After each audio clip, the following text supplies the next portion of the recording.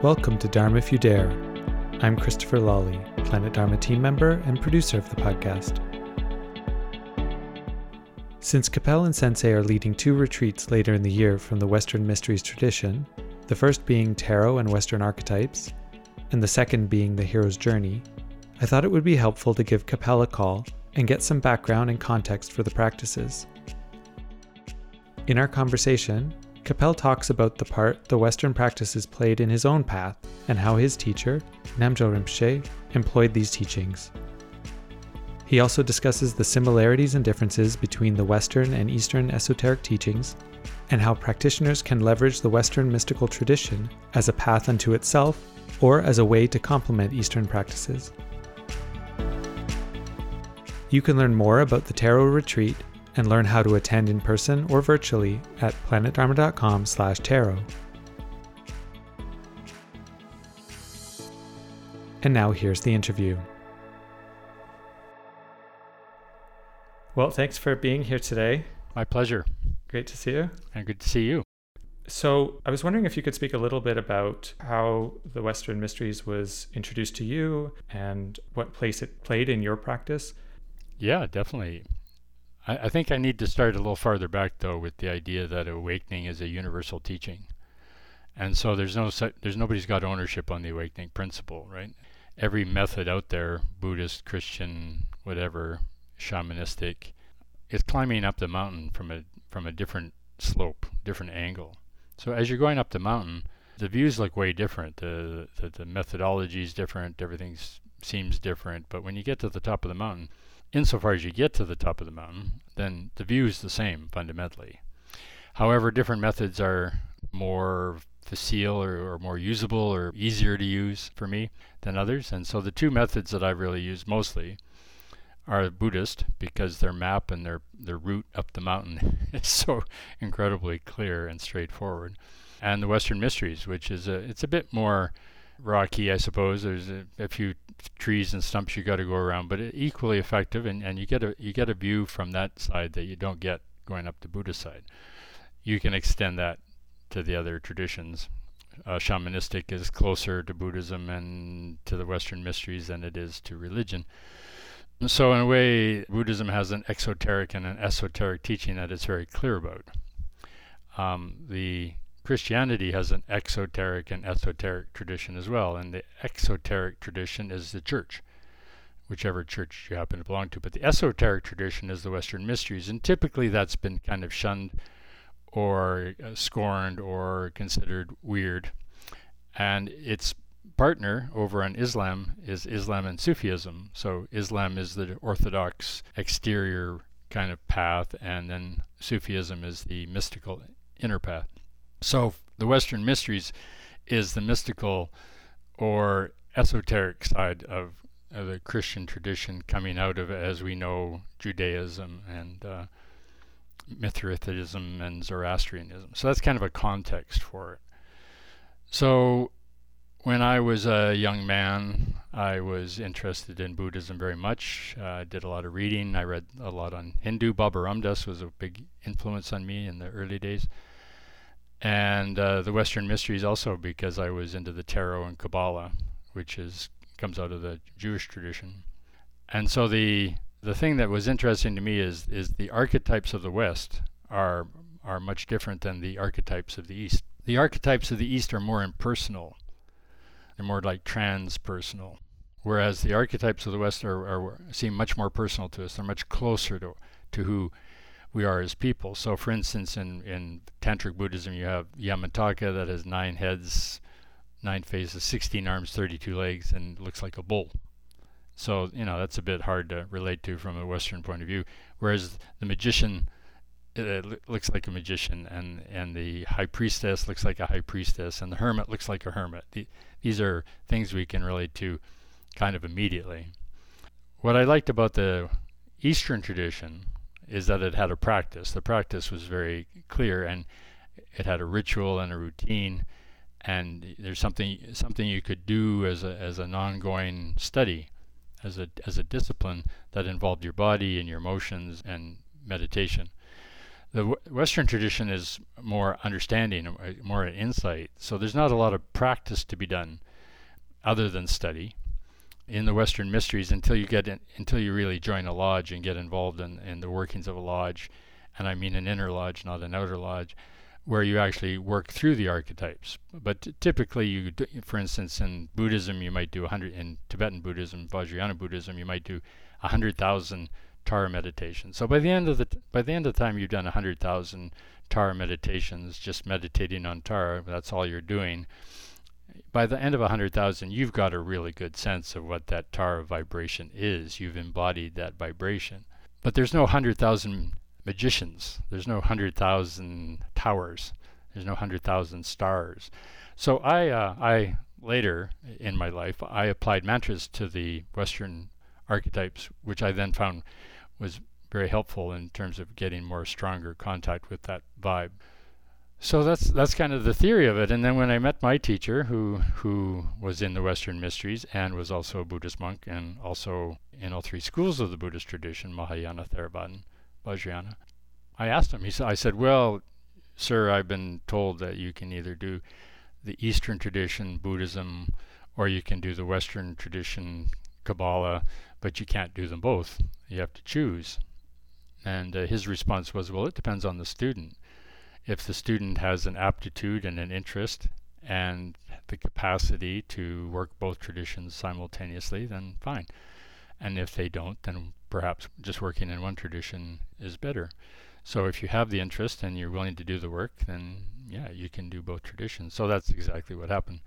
In fact, my first course with my teacher, who was a Buddhist monk, Vajrayana principally, in the latter part of his life, was a movement of the mandala workshop, which is in fact kind of the inner workings of the lodge, using exercises, meditations, movement, sound, music, dance, exercises that involve the body, and many people involved as my first course. So that was exciting because it was active, it was engaged, it was we did it together. There was 30 people and there was it was a theater, basically theater in a way.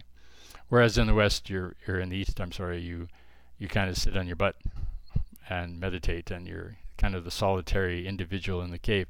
You might have group meditations where people are chanting and so on, but each person is sitting on their own cushion chanting, right? There's not a lot of interactive. The most you see is in say the Tibetan dances when they do the Tibetan deity dances. But that's more for the public than it is a participatory program of meditation for the performers. Whereas in the Western mysteries, you're part of it. It's happening to you. You're happening with other people, happening to them, and you're doing it together. So very powerful, very dynamic.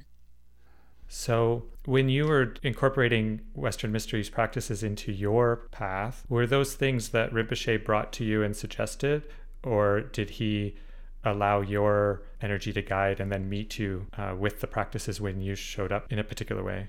I think that the thing you need to recognize about the Namgyal tradition, which is my teacher was Namgyal Rinpoche, is it's an eclectic teaching. It's the first teaching into a new country, and it's always brings the teaching into new territory. So, for instance, when the Namgyal lineage went into Bhutan, they brought Buddhism with them. There wasn't Buddhism in Bhutan. The Namgyal lineage brought it in. So similarly, Namgyal came to the West, was born in the West, right? And he brought it into North America along with Trungpa. But Trungpa brought it in pretty much exclusively, although he, of course, over time, he became much, much, much more eclectic. But he kind of adapted to the Western culture. But it came as a Tibetan Buddhist monk, initially anyway. Namgyal came in as a white Westerner, right? He had a Western degree. He had been in music school. He had been in the Communist Party and out of it. He was a writer and a musician, and so he had a very eclectic background, and he taught that way. He taught science. He taught Dharma from science, from the arts, across the spectrum. Trungpa did too eventually. And so there was no clear definition or clear separation between the two principles. When he would give a talk, he might be talking about Tara in one breath, and then the star, which is what Tara means, and curiously enough, is the star. he might be talking about the star card in the Kabbalah and the tarot in the next sentence. So there was always the shifting ground between Western and Eastern points of reference, different metaphors from both the East, from China, and then from Europe. So it was always eclectic. So there was no place where you could hang your hat and say, "Oh, okay, we're doing." I mean, he would do strict, Buddhist teachings like the meditation on the Satipatthana, the 4 foundations of mindfulness, and he might do a whole course on karma, womb, and transcendence, which is really Western in its scope, right? But if you read the book, there's all sorts of references to Buddhism and the East. So it was depending on what course he did or what retreat he did, right? The retreats were mostly Buddhist because that's the Buddhist tradition, is meditative. But the courses, when he did a course and it wasn't just sitting meditation, then it got way more Western approach. He had people do papers on subjects, pick a subject and do a paper on it. Somebody did a paper on Socrates, for instance. So mixed bag, as you say. Yeah, it sounds like the eclecticism really appealed to you as a student. Yeah, very much so, very much so. I'm born in the West, right? I'm a Westerner. That's my culture. My parents come from Europe, second generation, but my parents come from the Western tradition. So these are images you grew up with as a kid. You grew up with an idea of a magician when you were 5. You were introduced to the concept of a hermit, especially if you lived in a big city or someplace, and you'd see somebody in robes, or a Catholic priest or something. This was around you when you were learning to talk. So these metaphors are more immediate, they're more visceral for you because that's where you're born, that's where you're raised in. Now, if you get into previous lifetimes, etc., the game gets much bigger and much broader, but at least in this one. So Namgyal used to say, well, the Eastern tradition, the Eastern initiation, say in the Vajrayana school of deity practice, are quite easy for us to get. I mean, a Tibetan 100 years ago would have to walk for maybe a month to a temple or to a town to get an initiation, and she might only get 1 or 2 in their lifetime, and we roll in as Westerners and to the Tibetans, and we get like 10 a week or something, and it's like they're quite more easily available to us than they were to the Tibetans pre-20th century anyway. But the Western tradition, the initiations are much more closely held. For instance, the outer teaching is quite accessible. You can get a book on the tarot anywhere. You can get a book on the Rosicrucian anywhere. It's any bookstore will have a broad spectrum of such things. But to get the actual initiation process, which is usually done with a master in a lodge, that's a different ballgame. And now in the West, the Western lodges are mostly exoteric. They've become men's clubs or service organizations. They don't do the inner lodge work anymore. There are exceptions, but hard to find, and they're not going to advertise. So I was very fortunate to be able to do the movement of the tarot, if you want to call it that, or movement of the mandala, the actual embodiment exercises, engagements with my teacher and 29, 30 other people, the first thing I did with them. So that was great. So when we speak about the Western mysteries, what body of work are we actually talking about then? Well, there's the philosophy, and then there are the exercises and the practices, a little harder to find. I think probably the nearest approach we get is something called the hero's journey, which many different people have done in many different forms. But typically it's kind of done as a kind of a therapy model, or as a kind of a conceptual understanding of the program. But if you do the hero's journey with a viable group and a viable teacher, it can be hugely transformative for people. But it's done through the Western archetypes. It's not done through the Eastern archetypes. So there's a hero and there's a devil, right? And of course you can interpret that externally. Oh, the devil is a a real person or something, or the hero is a real person, but fundamentally you're looking to the archetype. What is the hero in you, and where's the devil in you, and how do you marry these two? That's the alchemical marriage. So whether you're East or West, the teaching is done through metaphor, paradox, and parable. And the minute you try to make it literal, you kind of burn the pizza. You might still be able to eat it, but it's not the same meal. So for instance, if you wanted to do a marriage in the sense of wedding the understandings, I really recommend you read a book called The Cave and the Light by a guy named Arthur Herman. It's The Cave and the Light, Plato versus Aristotle and the struggle for the soul of Western civilization. That will give you the entire outer history of the West in terms of philosophy and understanding how we got to be who we are here. And then if you can join that with the tarot or the Kabbalah or the Western mystery exercises, then you have the two sides, kind of Plato and Aristotle in a way. And then, but what they don't have in the West so much is a clear understanding of the lack of a permanent self, no inherent self, and emptiness. So then you go over to the East and you get the archetypes, which does what the tarot does, right? And you have the Buddhist teaching, which is philosophically the kind of balancer to Western philosophy. But Western philosophy never really questions the idea of an inherent self and an understanding of emptiness or spaciousness, which separates the two traditions distinctly. So if you put those things together, you have a full, well-rounded kind of history of humanity, both materially and spiritually, which is why I do it. So for Planet Dharma, it's still an integral part of how you approach the path for that reason and not simply for variety or... Oh, no. The Western work is as effective for a practitioner as the East is, but the practice for the Westerner is harder to wrap yourself around because the practice isn't really super defined. You got to sort of do it yourself. And as we know, when we go back to work from our spiritual course, we tend to get into habit. So if you went to work and you decided, okay, today I'm the magician, and you went through your work day trying to understand and inculcate the principles that you'd learned about the magician and how it works and its function and its relationship to the other 21 major arcana, then they could be an effective practice. But there's nothing to bite your teeth into.